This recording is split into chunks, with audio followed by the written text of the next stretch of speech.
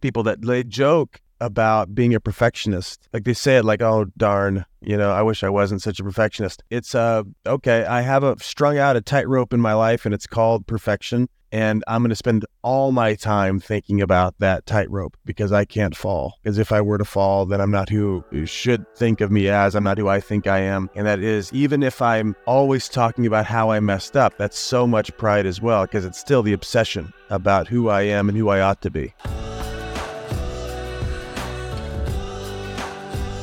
Pride, gossip, laziness, and negativity. The four horsemen of a team. Hello, my friends. My name is Chad. This is the Naked Leadership Podcast, high-stakes conversations for relentless company founders. My co-host and I have over 6 decades of combined experience in leadership coaching, and this podcast is where we explore it all. There's no conversation too risky. This week, Dan, Adrian, and I sit down and develop the idea of the four horsemen of a team. This is in relationship to John Gottman's four horsemen of a relationship, where he can predict with some ridiculous rate of percentage how people's relationships or how their marriages will end up because of these four horsemen. If one of them is present or multiple ones are present, he can predict the success or where the relationship or the marriage is going. Now, it's going to be tempting for you to listen to this conversation from the perspective of, wow, I can't believe people are like this. I can't believe teams are like this. But my invitation to you is to actually listen from your own perspective, from how you are generating some of these horsemen or tolerating some of these horsemen on your team. It'll be a much more powerful experience for you, and you can create places of improvement for your team, for yourself, and for your team as it relates to these four horsemen. So I'm really grateful for this one, and it opened up so many new perspectives for me, and I can't wait for you to listen. Let's dive in. Dan, Adrian, gentlemen, it's so good to be with you. Mm-hmm. Good to be here. Good to be here too. I'm really excited about this conversation. Dan, this was, as we were chatting about what we want to talk about next, you sent this across and it just it was a light bulb for me. I'm fascinated by John Gottman and a lot of his research, and the way that he frames things from his research is pretty interesting to me. There's, of course, there's a lot of nuances in it and some things that I don't appreciate, but this idea of the four horsemen of a relationship has always stuck with me. And it's actually been a really powerful tool in my own relationship with my wife to be aware of some of these things that the Gottman Institute talks about that are the four horsemen. And you sent across a list that is the equivalent for a team. I would say the equivalent for a team. These are things that you could pay attention to, watch out for, and I don't know the right word to use. I'm struggling, but resist these at all cost. Yeah. And let me can I do a second on Gottman real quick, just because people might Please. not know who we're talking about? So John Gottman is probably the most, I was going to say the most famous, probably not. Perel's probably the most famous, but he is the authority in marriage counseling. So John Gottman Institute, check him out. He became popularized or famous because, and I'll miss the details here, but essentially he could sit with a couple for something like 10 minutes, maybe even less than that. And he could identify with a high level of accuracy. In the 90-something percentile. 90-something percentile, he could make the call if that marriage would still be in existence 2 or 5 years or however many, I forget how many years down the road. He's that accurate. And part of what he was doing was spotting trends. So he had these things that he ended up calling the four horsemen, and they are criticism, contempt, defensiveness, and stonewalling. Criticism, contempt, defensiveness, and stonewalling. And so he knew if he saw those, even a small bit, that would grow. And that's why he was able to make the call and make the prediction with a high level of certainty that they would be divorced X number of years later. So just a little bit of background, if you're interested, if you're in a relationship, in a marriage, want to get married, read Gottman. There's a bunch of free stuff out there, and it's amazing. So anyway, that's some of the context behind this. And I thought this was same, Chad. I thought it was really brilliant, Dan, when you were thinking about this around team life. So big frame for me is, if I want my team to work, that is up for grabs. That question, do you want your team to work? I mean, do you want to have a team that stays? And do you want it to be healthy? Like, you can assume that that's just a yes and yes, but it's not. Some people don't want a team. Some people don't want a team to be healthy and be connected. There's lots of reasons to not have that, which we can get into, if we want to, or another episode. But let's say you do want a team to last, and you love these people, and you want to do it for the next 10 years together. Then what is it wise for me to have a really clear sensitivity for, so that I can see trouble when it's a 0.5 instead of waiting to, like most people, they wait to trouble's a 10 out of 10. What can I notice when it's small? What are the indications of small cancerous, conversations that end up killing, a team? So that's kind of the big frame for this. And I thought it was really brilliant, Dan, when you brought it up as well. Love to explore it. Where did it come from for you, Dan, by the way? Where did it come from for you? Had you been thinking about this? I have, just kind of thinking about the things I've seen and participated in that I've contributed to the breakdown with on other teams I've either put together or have been part of.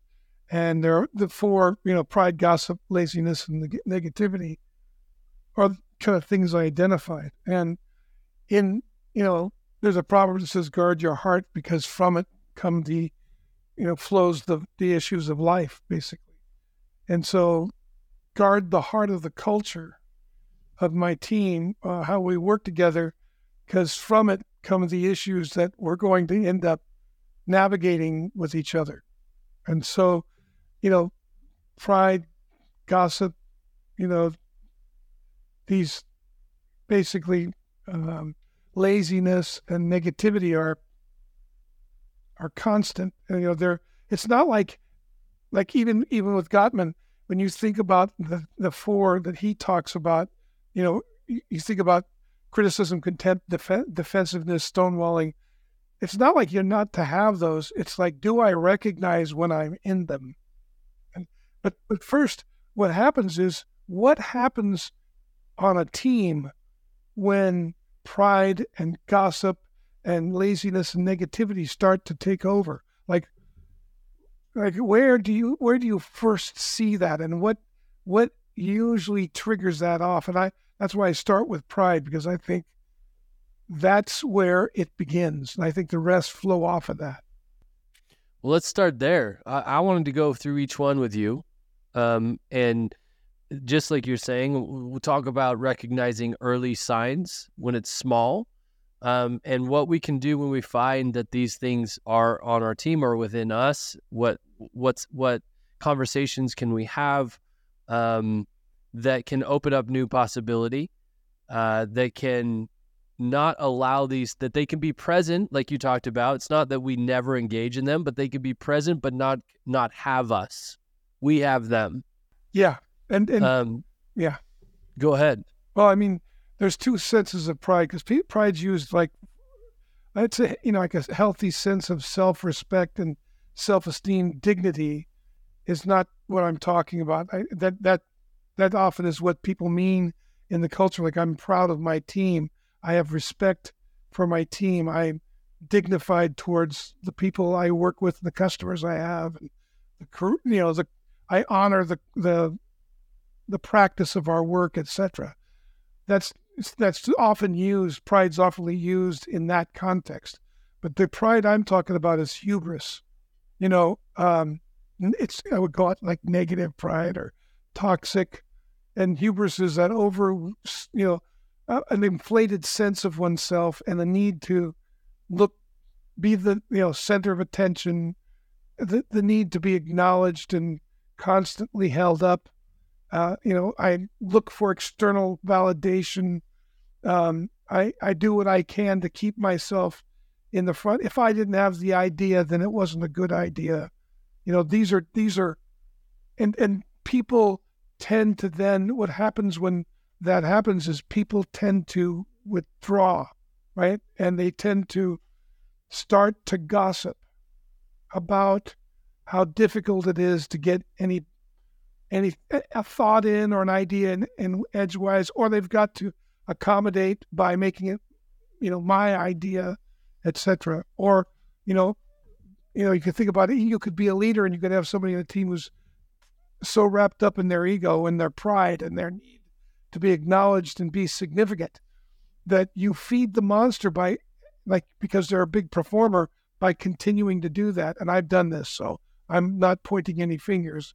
And I hold them up and say, this guy's really awesome, or this gal's really awesome. And then that, if they don't hear any, if that's how I'm going to relate to them only, if I'm not having authentic conversations with them, the tendency then is they're going to get entitled. And if they don't get what they want, it's interesting because pride breeds cowardice. And if they don't get what they want, they're afraid to risk because they might lose the attention and the benefits that they've been getting from, the leader, myself, or other people, so they'll tend to withhold, they'll tend to sandbag, they'll tend to, and they'll start to gossip in order to undermine other people so that they don't look so bad. Like, if I'm really proud, if I have an overinflated sense of myself, when I do something that doesn't work, well, it couldn't. I didn't do that. After all, you know who I am, right? And so now I'm blaming other team members, which stokes the gossip mill. And if you think about it, that's a form of laziness on my part because I'm unwilling to own my contribution. So, I start to breed laziness into the organization. If I get away with it, other people see that it's okay to get away with it. And they start to get lazy the same way that I am, but they may not get, if I'm getting away with it and they don't, well, now they're going to get negative, and that's going to stoke the gossip again, right? So I call it corporate witchcraft. That's what I call it. Because, look, if it's not going well for me, and I think it should always go well for me, obviously, and it's not, then somebody else must be to blame. And doggone it, you know what it is, Adrian, that Chad, every time we turn him loose, this shit happens. And I'm a little nervous about it. He always does it. Just a matter of time. Just a matter of time. And think about witchcraft. It's like a spell.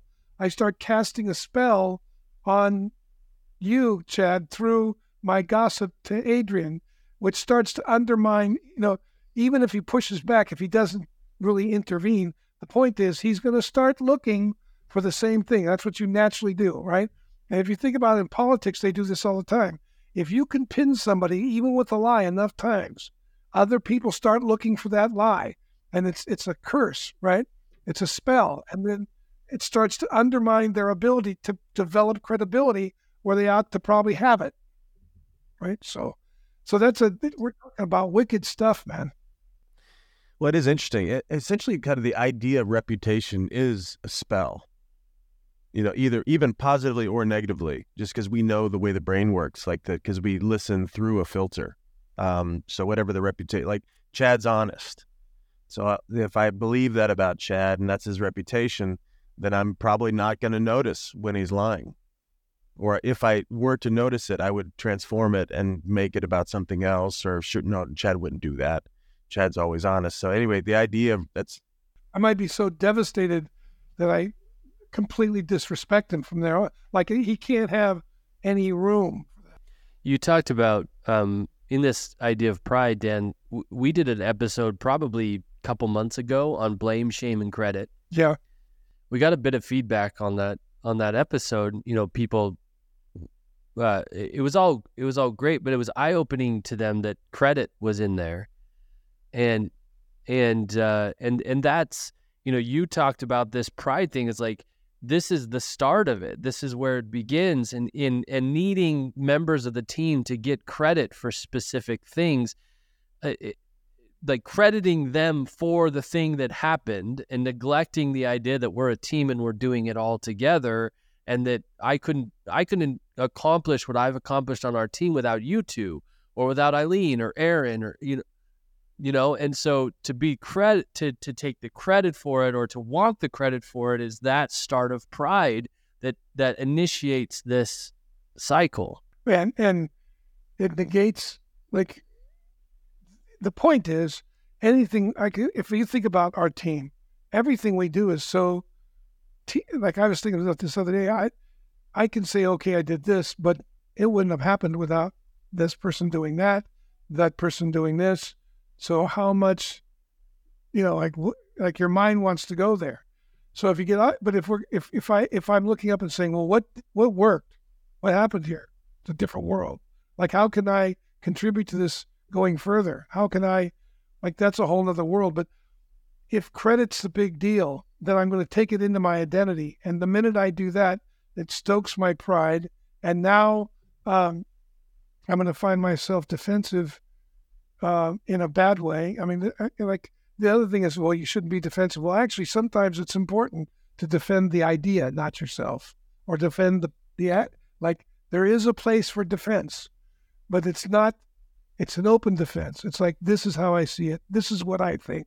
Now tell me what you think. It's not a preservation of your pride. No, here's what I think about this, and I'm standing by this. And now tell me what you think, right? Versus, this is the only way it is. But that pride, man, is, and it cuts learning off, because I can't learn because I'm already the one. Yeah. I know from personal experience, I mean, I've participated in this many times. It's like, when I want the credit for something, I want to ensure that I'm going to get that credit. So I might gossip preemptively to make sure that people understand, like, oh man, I'm the one working really hard over here, making all this happen. Joe over there, he hasn't done shit on this project.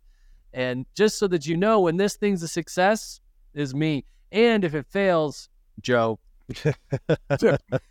Joe brought this account in.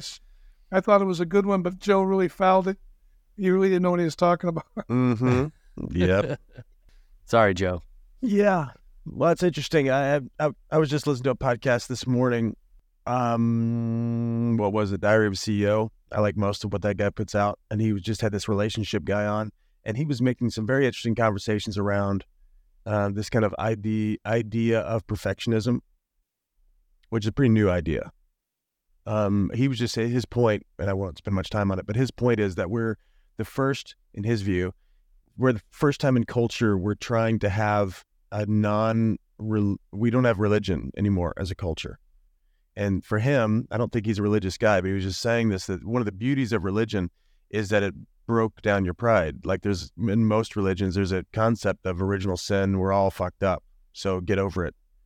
But now, in a culture we have now that it doesn't have any kind of humility baked in from some kind of theological view, that, we're just left to ourselves, and we're looking to go be perfect, and we better be perfect. And so that is obviously the context in which... That's a new religion. That's a new religion. Right on. Yeah, I'm God, actually. Getting what I want is the most holy quest.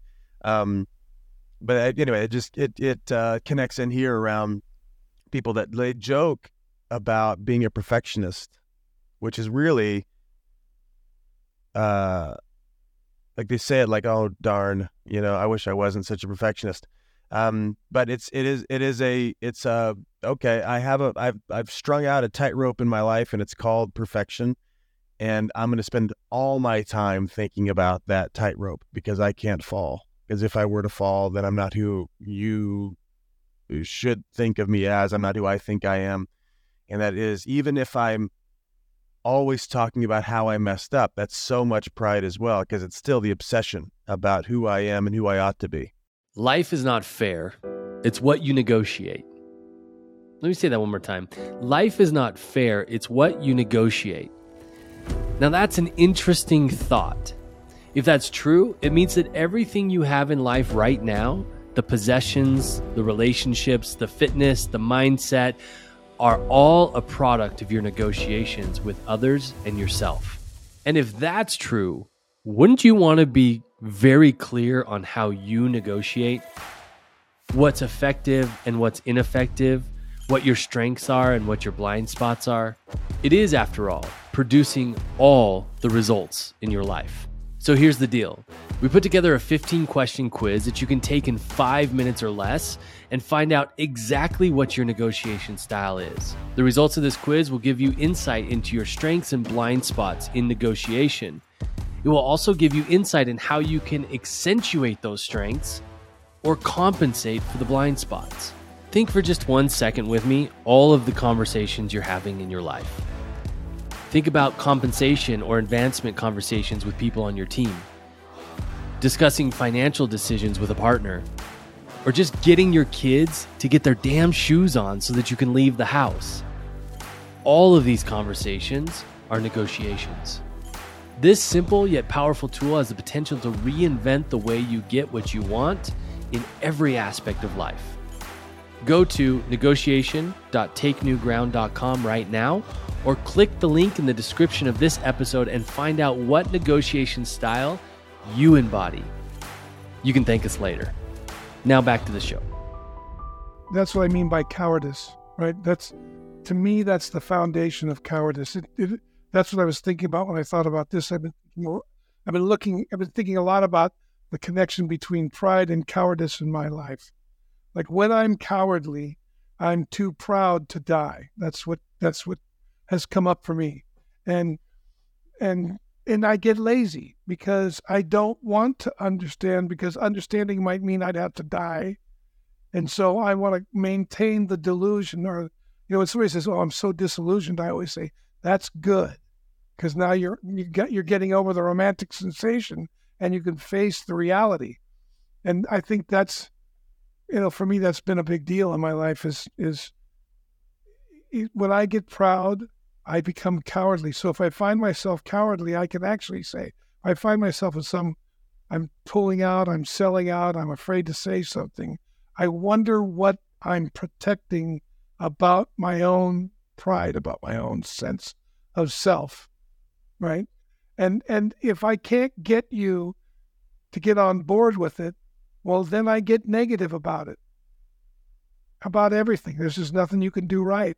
And this doesn't work. And pretty soon I've talked myself out of the relationship. What are the ways as you identify this cycle? Well, if I'm cowardly, that's one. If I'm unwilling to say what I need to say. 2, if I'm unwilling to hear what somebody else has to say, just to hear it.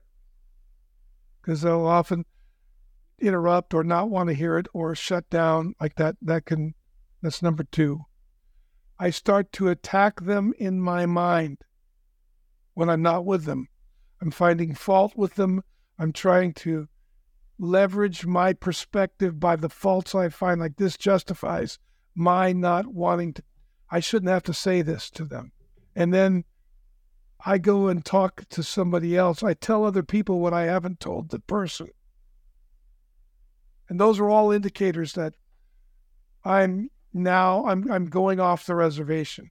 And that sooner or later, there's a shit sandwich or buffet coming my direction, depending on how long I want to play that game. But those are the things that come to my mind. If you're a leader and you're recognizing some of these things on your team, where would you coach them to start? Yeah, that's what I was just thinking, because I'm guessing if you're listening, and especially if you work in the corporate environment, you're probably like, oh, shit. This is all we do. So now what? Well, I think the answer there is pretty easy. It is Maven. Maven's the answer. That's why the way we work with people is unique in the sense that we know that unless their thinking shifts, the way they're relating to what they're doing, they're going to keep producing what they already have in different forms, different shapes, different forms. So I think that it begins with me taking on my own thinking. And if I don't have somebody like you two, or my wife, or Aaron, or, Bethany, anybody on our team, Elizabeth, we're pretty good at saying, hey, we ought to talk, Adrian, or we ought to talk, Chad, or Chad says, Dan, we ought to talk. There's something if we don't have somebody like that, well, that's what Maven is created for, because built into it is the recognition that really every leader, every great leader wrestles with being an imposter. That's what we're talking about. The pride is the imposter. And I'm building an imposter, and I'm trying to maintain the imposter. And to the degree that I try to maintain it, there'll be a lot of peripheral damage around me, because people will have to pay in order for me to uphold this vision of myself. Right? So the way to do it is to first catch, am I willing to own me as the common denominator in the breakdowns that I'm in?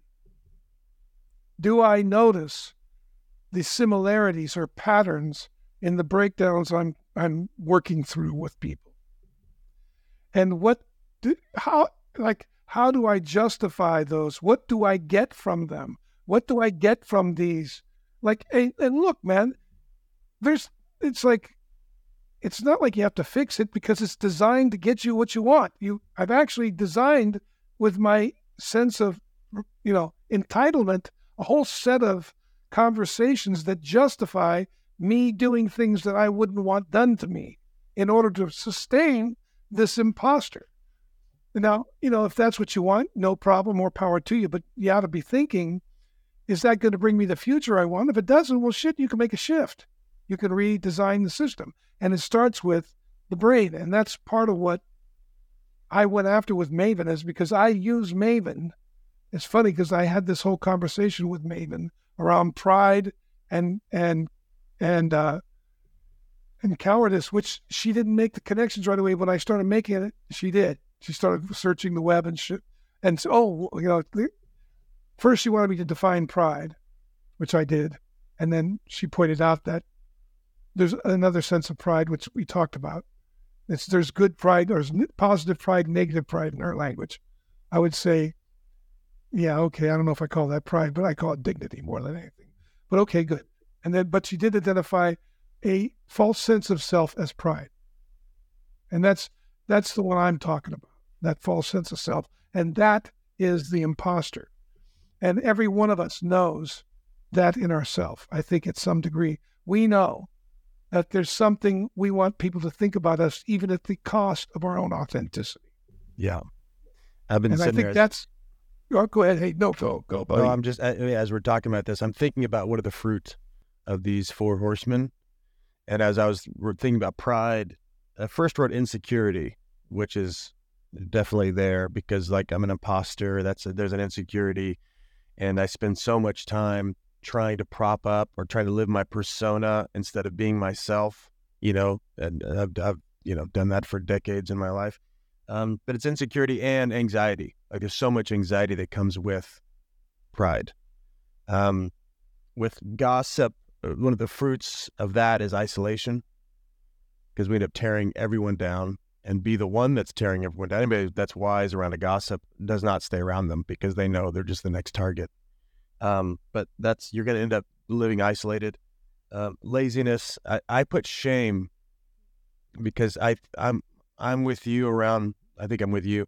I mean, my view of humanity is we're built to be productive, and our souls need progress. We need this sense of that I'm moving towards, I'm becoming a person I like more over time.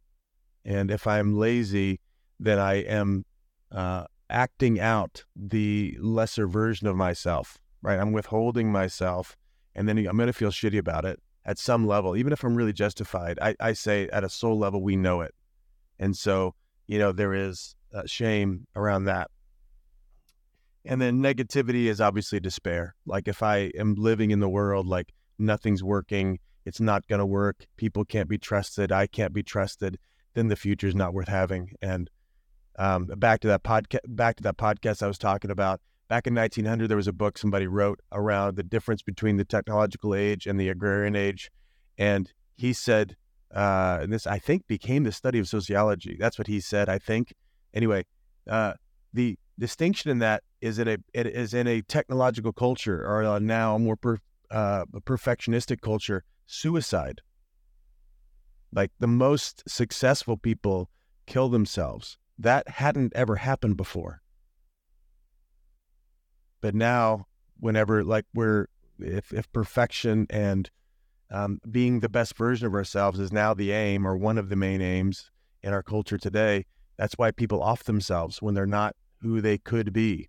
So anyway, all that to say, if I'm living negatively around myself or other people, I will end up having so much despair that sometimes I'd make the ultimate choice and just end it. Yeah, I think another one is, I think I need to be fixed. Like this, like the way it is, when people don't like me because this is just the way I am. And I can't change. I can't transform. I need to change myself, but I don't know how. Versus, I wonder what I'm trying to tell myself when I am this way.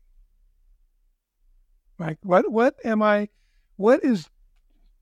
signaling to myself needs to be seen that I don't often see when I act this way? Like, in other words, when I'm defensive, or I'm shut down, or I avoid, whatever I do, what is it that avoidance, that shutting down, that anger, that aggression, what is it signaling that I haven't seen up until that point? I keep missing. Can I be with it in a way? Can I embrace it, hug the cactus in a way that it enlightens me? And I had an interesting discussion with a friend of mine who's a philosopher the other day. He insisted that we're about fixing people, and then he got off it. But I realized, in a way, it makes sense. Yeah, we take the ground. Yeah. And I said, well, it makes sense that you would think that, because we are actually working with the psychology of individuals in a way that they can bring forth their phenomenon, the phenomenon they are, in an authentic manner. And so we're not trying to fix anybody. We're trying to say, hey, is this the future that you want? If it is, go for it. You're on the path. If it's not, then you can actually make a shift. You can actually transform the way you're relating to what you call yourself. You can actually relate to the things you would say are your faults as your allies. Like that's what Jung would say. Like they're there to help you realize you're on the verge of an apocalypse. You're on the verge of destroying the very thing you say. They are revealing to you, these four horsemen that we just described, they're revealing to you that something is wanted and needed in the culture to open up a new possibility, one you haven't seen or experienced in the history of the organization. And what happens is, when you get up against it, you get caught up in it and try to get rid of what you think is wrong, rather than listening and embracing it to open up what's possible. And that's distinct from fixing anything. That's about throwing that's like having the future now. Like, I'm going to embrace this. It takes a lot of balls, it takes a lot of guts and courage to accept the things we don't like about ourselves. I mean, I think it's a big leap. It's a big leap for most of us, because I don't know, I've always said, I don't know, for the last, when Brene Brown, hit the world with the big shame conversation, I won't get into Brene and my thoughts on her, but at least it elevated what I have always thought. I know from my lived experience that, like, when I was a teenager, shame came, and who I shouldn't be and who I couldn't be and who I needed to start performing to so other people didn't, blah, blah, blah. I just think shame is like the real global pandemic that won't ever be going away. So might as well, start seeing it. But you can't shift anything you can't see. You can't shift anything you don't accept, because it's not in your hands yet.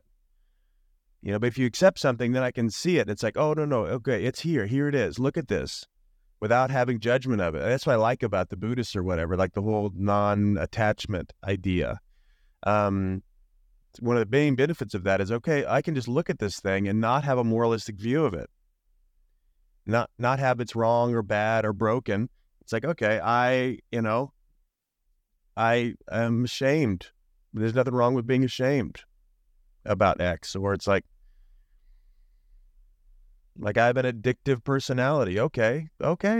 Let's take a look at that. There's lots of upsides to it. There's lots of downsides to it. Let's get real about it. I like to go all in. That works in some contexts, doesn't work in some contexts. Have the t-shirt of both. Now, let me just, I'm not to be trusted with most things, naively, not to be naively trusted. Shame is the reaction, I think, of pride. Like, oh my God, they're seeing the imposter. I'm really dead now. I shouldn't have said that. I shouldn't have done that is a sign of pride and shame to self-preservation. The more I try to preserve this idea of myself, the more shame I feel because I'm aware that I'm not that. And they're going to find out, oh shit. Yeah. Adrian, you listed off really beautifully the fruits of each one of these things, like where they end up. There's also some other fruits that I'm thinking about that may keep you wanting to perpetuate this cycle, which is, and if you're looking at it going, well, why do we do this? Or we got to fix this. And if you're listening to Dan and Adrian talk about, we're not here to fix you or fix your team or fix this cycle. We're here to offer you the possibility of something new. You think about this for just a second. Why would I want this cycle on my team? Why might I be contributing to it or keeping it around or tolerating it? One of those reasons might be you might get some good performance out of it. Uh-huh. At least for the short term. For the short term, yeah. You might be getting some results, like your sales might be really good because of this pride, this credit, or this, shame or blame, or it keeps people on their toes, or, I want to invite people to think about what am I getting out of having this on my team? Well, I got to share a story. I was running a training company once, and we had a pretty good budget. We were doing about 5, 6, 7 million a year in this particular office that we were working in. And every Christmas, I said, what if we were creating the seasons of our business? Because every year they would say, don't do a training in December. And I'd say, why not? And they'd say, because nobody has time for training in December. They've got parties and the holidays. I go, we could do an early training. It would be so beneficial because it'll set the weekend, the holiday up beautiful. Nice thought, Dan. It's a romantic sensation. And I thought, can I give it a shot? And I was willing to put, my annual bonus online for it. And we broke the cycle because we found the value in, like, this would be so valuable. Now, was the training large? No, but it was big enough. And then this thing started going after we started doing that. The December trainings may not be the biggest, but they're the best because people come in really ready to go. Whole different narrative. And I'll never forget, it was one of the biggest wins of my career was, being able to get that in. And I wonder how often we are actually creating the seasons we have in our own business and with our own teams. And, like that, how much of that is self-fulfillment because of the way I view and participate in what comes up. I just create the very bias that I'm saying is reality. Yeah, this is great, man. This has got legs for me. I've got so many other content and ideas and stuff around this 4 Horsemen idea, but I think it's really powerful. Yeah, well, it touches all of us, right? So I think one of the big conversations here is like, none of us, how do I say this? Like we all do this. First off, we all do this, and we're not bad for all doing this. We're just human for all doing this. So it's be good to start there if you're listening to this, and I'd invite you to listen to it again because you might have been listening to it like, oh, I can't believe people do it. No, listen to it. How do I do this thing? How do I, either, and I might not even have the amount of courage to do this out loud. So start there. Like, how much do I keep this to myself? But I'm in this conversation with myself, and shine some light in there, and and tell the roaches to stay still. Don't run to the corners. No, stay here right in the middle. And let's talk about this. How am I proud? Like, how and when do I, if you want to be a good guy, like I want to be seen as a good guy, how do I gossip in sneaky ways? Where it's like, when do I justify my own laziness? How do I compare myself to other people and just make sure I'm doing more than the next person versus comparing myself to my own capacity and my own internal commitment? Like the type of person that I'm committed to being, that I'll be proud of in 20 years. If I compare myself to that guy, how am I lazy? And that answer is like, oh shit, that's strikingly lazy. And when am I just negative and I call it wisdom? So anyway, re-listen to this thing and think about it for yourself. There's a lot of, I know I'm invigorated as well. Let's do that. Can we just do 5 hours together on this? Anyway, I guess we will. We probably will. I have a feeling there's a product coming out of this one. Yep. We've got a few more episodes coming up too, so we can, Yeah. It's an infinite game, brother. It's an infinite game. It's an infinite game. It's great. Thank you guys so much. Love you guys. Yeah. Bless you, man. All right. Bye-bye, everybody. Well, my friends, thank you so much for joining us for another episode of the Naked Leadership Podcast. As a heads up, every Friday we post a Cliff Notes version of that week's conversation with all the highlights in under 5 minutes. Check that out for a quick and powerful reminder of the principles discussed. I hope this conversation has been valuable to you. If it has, the greatest compliment you could pay us is sharing it with somebody who could use it. Thanks so much for listening, and until next week, bye-bye, everybody.